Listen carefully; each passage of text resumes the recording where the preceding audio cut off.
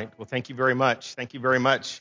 Hey, just real quick, we just want to just acknowledge our fathers here this morning. Dads, if you'll just stand just for a minute, and we just want to say thank you for being great dads, and we love you. God bless you. Give them all a hand, will you? Very good. Thank you. And we have a little gift for you, but we'll hand that out towards the end of the service. We don't want you playing with it during service, okay? All right, well, let's open our Bibles to Luke chapter 17, please. Luke chapter 17, and we're going to continue where we stopped last week. So as you're finding Luke chapter 17, I just want to with our students that are here that went to camp, and knowing that a lot of them aren't here this morning, but if you went to camp and you accepted Jesus Christ as your Savior, will you please stand? And we may not. Anybody? All right. Awesome. Very proud of you and proud for you. God bless you. That's awesome. And perhaps you went and you rededicated your life to the Lord. Could you stand, please? Any of those? Nicole, good. Okay. And then we know we have Sam and Dimitri that gave their life to full-time ministry. But is there anybody else that did that? All right. Wonderful. All right. Luke chapter 17, here we go. And remember, we're talking about we care, and if we're going to care, we have to understand that humility for a Christian plays a key role into that. Everybody listen. If humility is not practiced in your life, then you're never going to be all that you can be as a Christian. And so as we looked at these verses and talking about humility, we're talking about the 4 marks of true humility. And so here are some marks that every born-again believer must have. And I have to say is that this is, again, a discipline that we don't often practice. And we get caught up in our own culture. We get caught up in our own examples that we see, and we pass right over these 4 marks of humility. And so when we come to Luke chapter 17, we often just look at this text as that of forgiveness. But if we look close, and as we looked close last week, and we'll notice again this week, that it really is not just about forgiveness, because forgiveness is just one mark of humility, but there's other marks of humility, and we discovered what those were last week. And so let's look at them. Luke chapter 17, verse 1. Point number 1, here's the first mark, and here's going to be what fruit you have in your life, if you should have in your life, because we're all to be marked by humility. You know, I love what Dimitri said this morning about, okay, the first night, 128 people just rededicated, got saved, and then what if that would happen? What if 1/8 of his class, what if they got saved? What kind of difference would that have on the whole class, and what kind of impact?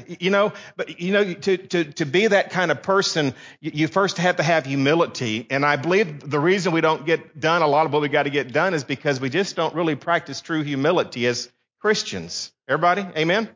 And so number 1, the first mark, he says, is restrain from offending. Okay, everybody listen. Stop yourself from offending other people. Keep your mouth shut sometimes. Stop offending people. And here it is. And so we're not going to go over this. This was last week. But the Bible says, you who are mature, give heed to those that are not. In other words, there's going to be some young Christians, but because there's liberty in Christ, sometimes we have to forego that liberty that we have in Christ and do what we want to do, because there are others, and it could cause others to stumble in Jesus Christ. The empty words that we say, the eye roll that we do, that offends others. And believe it or not, sometimes it takes those little things to keep people from A, coming to Christ, or B, just their walk with Christ. It's a stumbling block. It sets traps for them. Again, that Greek word scandalon, that trap. And so, number 1, restrain from offending. Look at it. He said to his disciples. Now, remember, the Pharisees are there. This is point, counterpoint. He's teaching the disciples. In other words, that's everyone who's following him around. And within that group, there are Pharisees. And they are the ones who Jesus is using as example in this point, thus counterpoint to the Pharisees because they were the greatest hypocrites. They were the greatest ones who were causing people to trip up. They were the ones that were saying that Jesus Christ was not God. They were the ones that were following Christ around when he was teaching and doing miracles, and they were saying ugly things. They were telling them that everything he does is through Satan. And so again, they're tripping up all of those who could come to Christ as their Savior. And so he says, it is inevitable that stumbling blocks come. That means that, ladies and gentlemen, traps are going to come. Stumbling blocks are going to come. Offenses are going to come your way. Everybody say amen. They're going to come. They're going to come no matter what. Whether it's from someone like the Pharisees or whatever else. We live in a fallen world, and stumbling blocks are going to come. And so sub-point to that point of do not give offenses, don't take offense. I was thinking about this, and have you ever I'll just say it like this. Being a pastor for 17 years, I've had people come up to me or write me letters, and they say, Pastor, I need you to forgive me. And I'll say, I forgive you. I don't know what I'm forgiving you for, but I forgive you.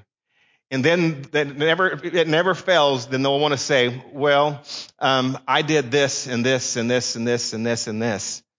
And the truth is, I would be better off not knowing any of that stuff.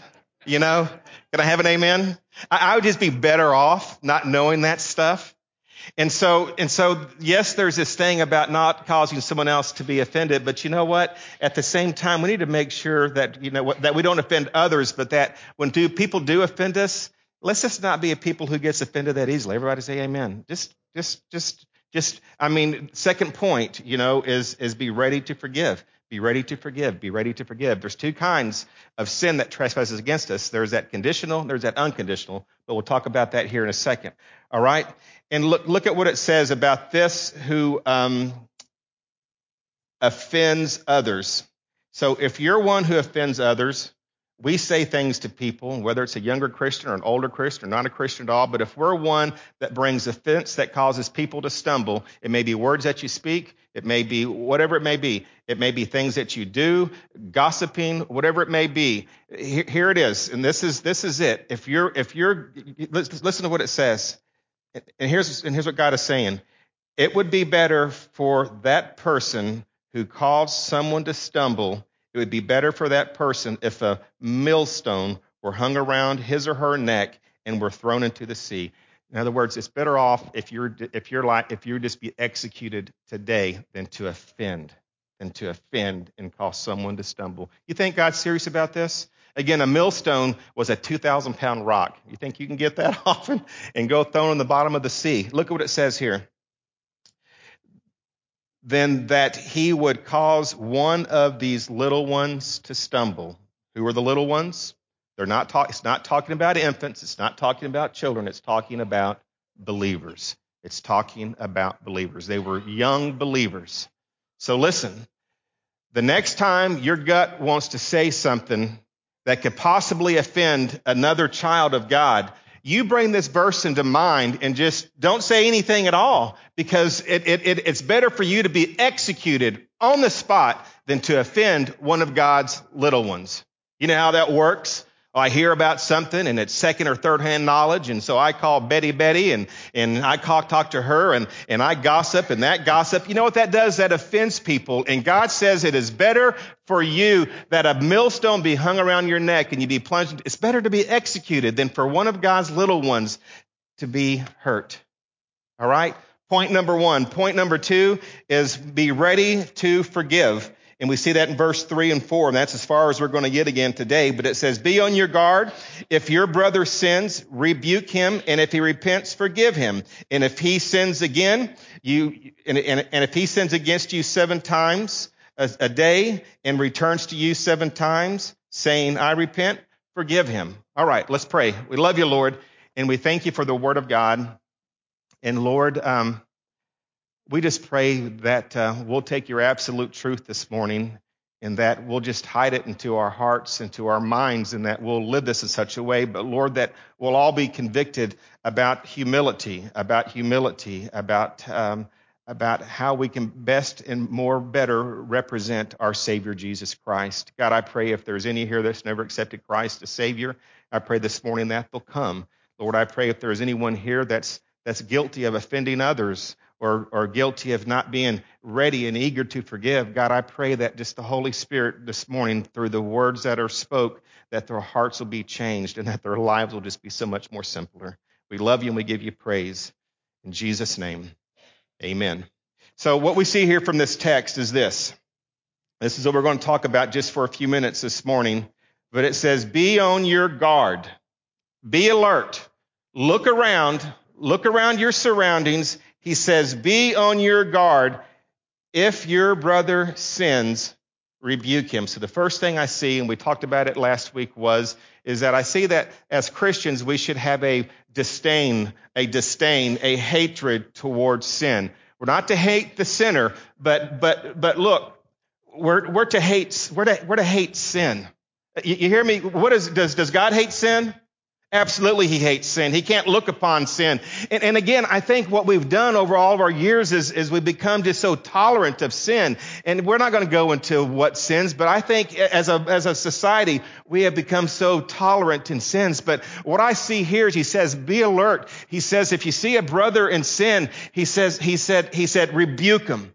We're to have a hatred for sin. And again, not a hatred for the sinner, but often times, what we do is we get to is that it just doesn't affect us anymore. We become used to it. But we're to hate gossip. We're to hate anger. We're to hate drunkenness. We're to hate those who call against God. We're to have a hatred against sin. You name the sin, and we're to have a hatred for it. Because why? Because we don't want that sin to infiltrate us. And if we have a healthy disdain or a hatred for it, we won't let it come near us. And I think that's why so many people get tripped up so often, is because we become so intolerant about sin, is that we've let it to get closer and closer and closer to us until the temptation is so strong that it takes us in. I'm just saying, if we would just have a healthier perspective and have that disdain of sin, maybe we wouldn't get caught in some of these things that we get caught up into that causes sin in our lives. Amen? Is that true? Okay. Now we see in verse 3, if he repents, forgive him. So number one, we see here that there is a conditional sin to be forgiven. And so if someone sins against you, you rebuke that person, you go to that person in love and truth, and you say, look, what you're doing here is wrong, and this is what God's words say, and you do that in love, and then they repent. What does it say? Forgive them. And then if he comes back 7 times a day and he repents, what do? Yeah. You say, man, that's a lot to ask from me, God. That's a lot to ask. Well, no, not really. Just look how many times a day you have offended God, how many times you sin against God. I don't think it's much at all. What do y'all think? So that's the conditional, but we want to talk more about the unconditional. That is that we're to be eager to forgive. Eager to forgive. Now, the Lord calls us to be forgivers. He's to be forgivers in exact opposition to the way that the world thinks and functions, because our world is dominated by pride. And so we are, on the other hand, called to be humble, selfless, and therefore forgiving. And again, we understand that in Scripture, 3 times in the Bible we read, God gives grace to the humble. That's in Proverbs and James and 1 Peter. And then twice in the Gospel of Luke, chapter 14 and verse 11 and chapter 18, verse 14, Jesus said, everyone who exalts himself will be humbled, and whoever humbles himself will be exalted. Now, Scripture constantly calls on us to be humble, and out of that humility comes a heart of forgiveness. So verse 3 and 4, and so it's saying to us that humble believers do not sin against others, and neither do they hold grudges when others sin against them. And it says that humble believers do not give offenses, neither do they take offense. And that is really what this verse is saying, isn't it? Let me ask you something. Would your life be more manageable more simple, more enjoyable if you didn't offend and if you didn't take offenses? Think about it for a minute. Who's been offended this week by something that someone said or by something that someone's done or something that what you heard and you was on Facebook or whatever and you got offended? And just everybody's laughing. But I think all of us could probably say that. But, for different people, it does different things to them. But just think, guys, if you would just not let that offense take root in your heart and that immediately, right away, you was eager to forgive and you could just really forgive. In other words, it may not be reconciliation, but you forgave. Just think how much more joyful your day would be and how much more manageable your day would be. Hey, listen, we need to be ready to forgive. We need to be forgivers. We need to be eager to forgive. And yes, when someone comes and we have that conditional forgiveness, and sometimes we have to rebuke, we have to be willing to do that out of love and out of grace. But look, a lot of things, what happens to us is an unconditional forgiveness that we're supposed to give. We're just to be eager to forgive. And again, what's the difference between a conditional and unconditional? Well, if a sin's committed that was premeditated or that's open or that's something that is habitual, that's what requires a conditional forgiveness. That's when you have the responsibility of going to somebody and saying, hey, this is going on, and it's going on all the time, and you're doing this on purpose, and hey, look, this is not what the Word of God says. And so that's that loving rebuke. And then when you lovingly rebuke that person, they repent, then you what? Forgive them. But then there's that unconditional, again, where something happens, you're just ready to forgive. Someone rolls their eyes at you, you just forgive them. Instantly, right then, right there, you just forgive that person. Because we said it last week, love covers a multitude of sins. Joe and Bernice, how long y'all been married? Oh my gosh, 70 years? Give the Lord a hand. 70 wonderful years, and we kind of used this last week, but some of you weren't here, and they didn't get to 70 years of marriage by rebuking each other every single day. They wouldn't have lasted. No, because they love each other. Sin covers a multitude of sins. Love covers it. And they just were eager to forgive each other. For my wife and I, almost 30 years, look, if we would spend all of our time rebuking each other, I mean, it just wouldn't have made for a good home life, would it? We probably wouldn't be married today, but because I love you and she loves me, love covers a multitude of sins, and that's how it has to work for us. Everybody say amen? All right, turn to me with me, please, to Galatians chapter 6, verse 2, and I want to show you how this forgiveness works, okay? Galatians chapter 6, verses 1 and 2.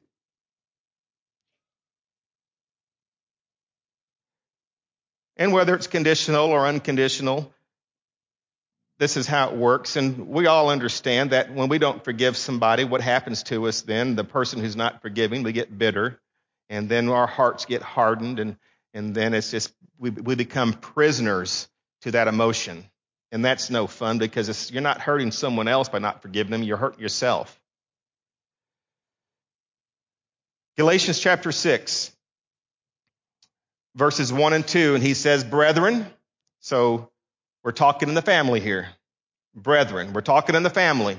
And local churches need to practice this. If we're going to have a healthy church, this is what we need to practice. Galatians chapter 6, verses 1 and 2. Brethren, talking about the family, even if a man is caught in any trespass. Now, pay attention to the word caught. This word caught, the idea of being caught here is a fall. It's the fallenness. It's someone who got tripped up and who fell. So that word caught means that they fell, that some sin, some temptation tripped them up and caused them to fall. Now, everybody look at me. We're all human, every single one of you. You look to the next person, and that person's no different to you because that person's a human, and they're born in this world, and this world is a sinful place. And so when you see your brother fall, you could be right behind him. You could fall right next to him, because every person in this room, because we live in a fallen world, is one step away from falling. But it's a fall. This word caught is talking about a fall. And again, literally the word means being tripped up, or it means being trapped. Here's what it means. You didn't see it coming. It wasn't premeditated. You got trapped into this. You got drawn into this, and you stumbled into this, and you fell into this. To this person who has been tripped, now look at what it says. We're in the family here, right? You who are spiritual. Now, that would be those who are walking in the Spirit, as defined in the previous chapter, chapter 5, the fruits of the Spirit, Galatians chapter 5, verse 22. You remember that? So it's talking about that type of person. Then look what it says. You who are spiritual, what does it say next? Restore such a one. Who's that one? It's the person who fell. It's the person who got trapped. It's the person who was tricked. Now, this word restore, it means to mend. It means to repair. It has to do, if you look in the Greek, and it gives the word picture, it's of a broken bone. That's a bone that's being mended. So that word restore means to mend or repair. And then notice it says here, in the spirit of what? Gentleness. Spirit of gentleness. And that's that pragatos. That's a spirit of humility. Underline that, write that next into your margin. That is talking about the spirit of humility. And so when you see somebody that falls into a sin, and it says, you who are spiritual, you mend that person and you restore that person. You do it in a spirit of humility. You don't offend. You don't ignore them. You don't push them into a deeper sin. You forgive them. That's how you mend a person. And whether it's conditional or unconditional, whether there's rebuking or whether you just forgive, you're eager to forgive. You realize that because we're all human, and you could have been tripped up as well. And in that way, verse 2, it says, look at it, it says, you bear one another's burdens and fulfill the law of Christ. And what is the law of Christ? Tommy? Love. Love is the law of Christ. So that's what it's talking about. The law of Christ. You do it because you love Him. You fulfill the loving attitude that you should have towards your brother or sister in Christ by bearing the difficult burden of being human and stumbling into sin. Why? Because we can all be there tomorrow. And we want the others to do that for us. You know, the whole idea is on the conditional, if you rebuke somebody and they refuse, that's a whole different sermon. But you know what I found is that 99 out of 100 people who you rebuke or who you just forgive, they all come back around because of God's grace and His mercy. Isn't that good? We all have in this burden here. I mean, I love this. It's the word baros in the Greek, and it talks about a heavy load and that it's hard to carry.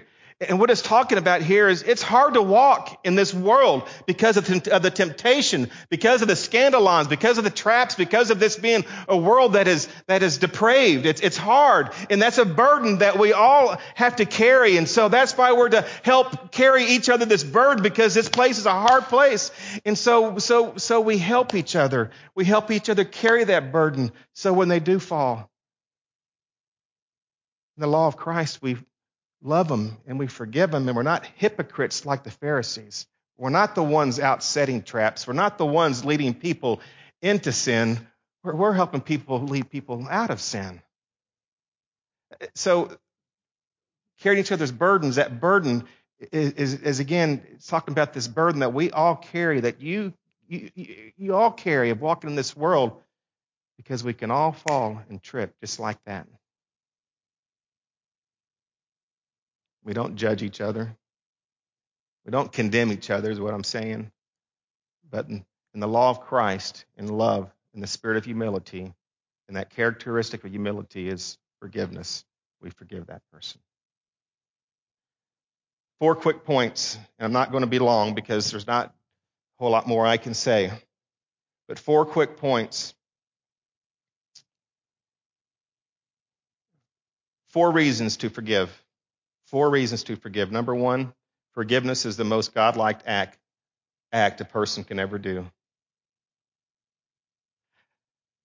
When we were back in DeQuincy in my first pastorate, I don't know what happened, but our church went through a time, and looking back at it now, is this really a time of growth for us, that we persevered despite some hard things that happened within our congregation.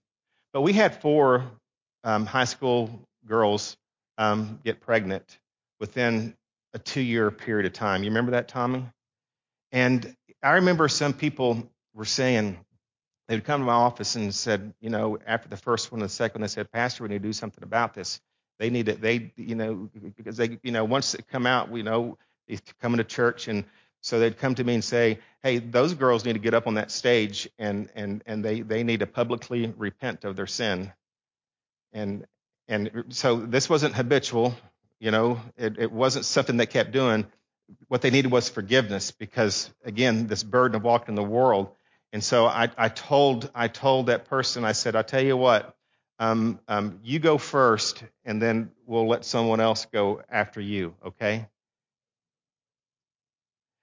My whole point to that is that what those girls needed was forgiveness. They needed someone eager and ready to forgive them, and because they are the part of the body of Christ. And yes, different sins call for different things, conditional, unconditional. We get that. And I had, as the pastor, I had conversations with them, and they were repented. And so we did forgive them. But I'm going to tell you something right now. Those 4 girls who did that, and that we loved and that we helped carry the burden of, all 4 of those girls are still serving the Lord Jesus Christ in that church with their families, doing great. You know why? Because we loved them. You know why? Because we restored them in the spirit of humility. We weren't Pharisees. We loved them. They repented, and we loved them. It's important. We have to be eager to forgive. Why? Because you're never more like God than when you forgive. In Matthew chapter 5, verses 44 to 46, the Sermon on the Mount, Jesus says this. He says, I say to you, love your enemies. Love your enemies. What does that imply? That implies forgiveness. Am I right? He says, pray for those who persecute you, in order that you may be sons of your Father who is in heaven. So you are like your God when you pray for those who persecute you. That's those who inflict damage upon you. You are like your Father who is in heaven, because he causes his sun to rise on the evil and the good. Look, he sends rain on the righteous and on the unrighteous. The Bible says, for if you love those who love you, what your reward have you? Do not even the tax gatherers do the same? Look, loving enemies, forgiving enemies is God-like. You're never more like God when you forgive. Ephesians 4:32 says, be kind one to another, tenderhearted, forgiving each other, just as God in Christ also has forgiven you. Look, you forgive just like God in Christ has forgiven you. And the next verse says, therefore be imitators of God as beloved children. Number 2, we have to understand that whoever has offended you, look close, whoever has offended you has offended God more. Okay? You know what that means, Joanne? That means if I offended you, I offended God more when I offended you than what I offended you.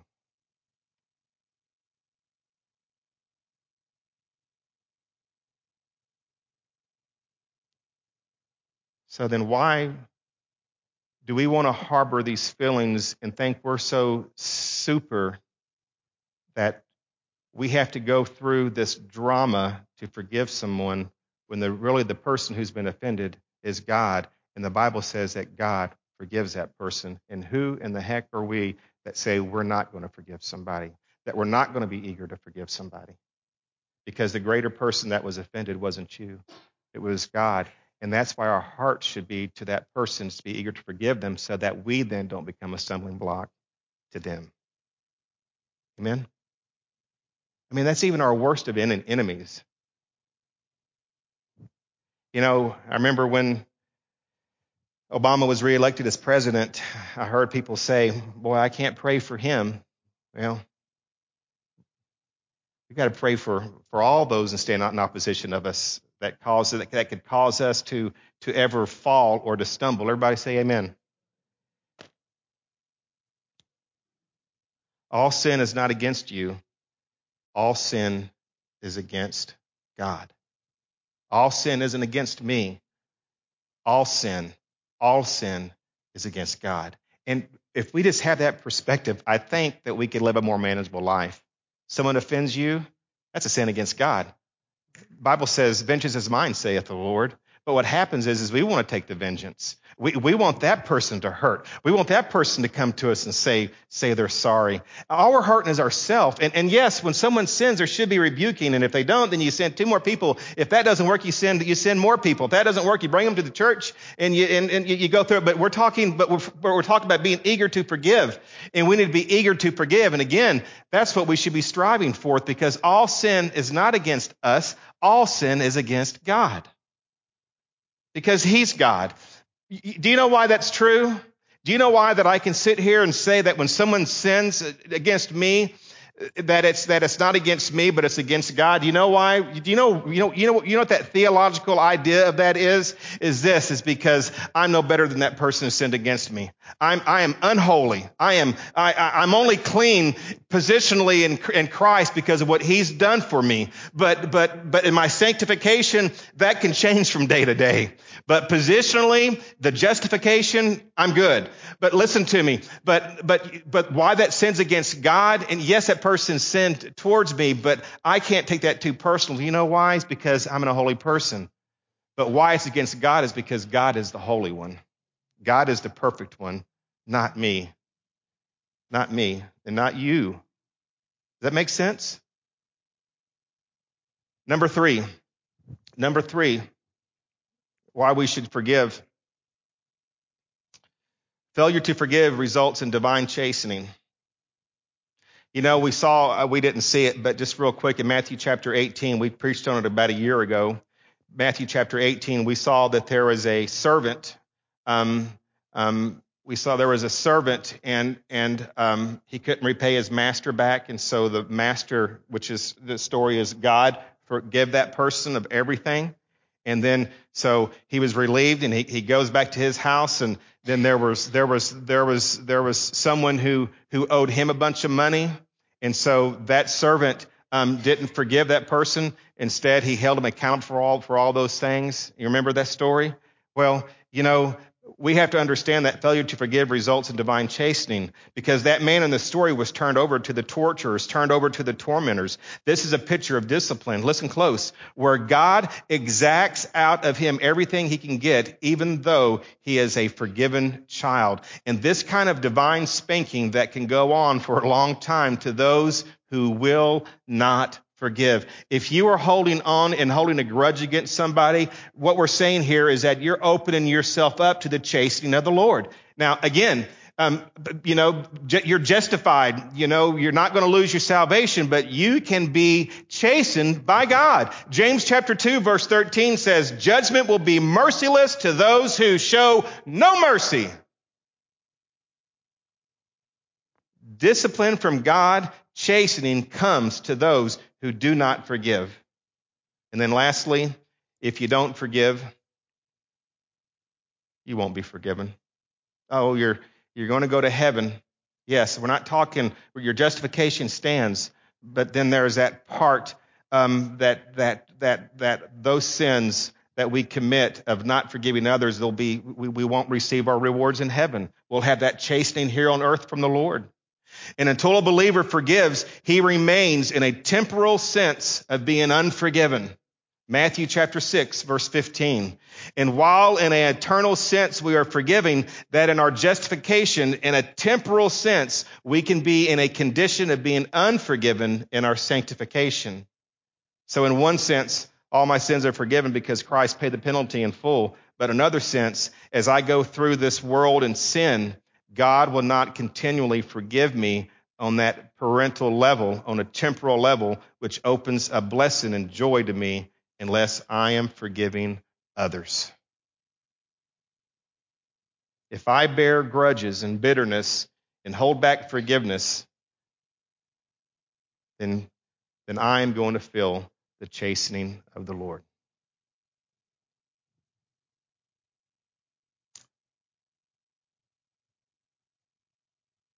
We have to be sure that we don't offend others. We have to be sure that when we are offended, we're eager to forgive. We got to be eager to forgive, whether it's conditional or whether it's unconditional. God's people forgives.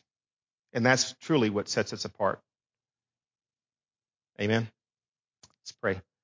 Father, we love you this morning. And Lord, we thank you for loving us. And we thank you for forgiving us of our sins. In that positionally, we're perfectly justified that you paid the price for us. And Lord, I pray this morning that if there's someone here that's never experienced salvation, eternal salvation, Lord, that if they have sin in their life and they've never called upon you to be their Lord, Master, and Savior, that they've maybe got the words in their head, but they don't have it in their heart, and they don't have the fruit. Lord, I pray this morning that you'll convict them of that, and that you'll bring them to the altar as we give the invitation, and that, Lord, we can just take them aside and love on them and encourage them and show them that there's a new life, an abundant life in Jesus Christ. And Lord, I pray for the rest of us, including me and everybody, Lord, that we don't walk around with bitterness, with unforgiveness, Lord, but instead that we'll make sure this morning that we're forgiving people, eager to forgive, and that we're a people who understand that it takes great strength not to offend others, our weaker brothers and sisters in Christ, or perhaps those who never even has come to grace yet, but that we all have a testimony and it all affects other people. We ask you to bless this invitation, Lord, in Jesus' name. Amen. If you'll stand with me this morning, please.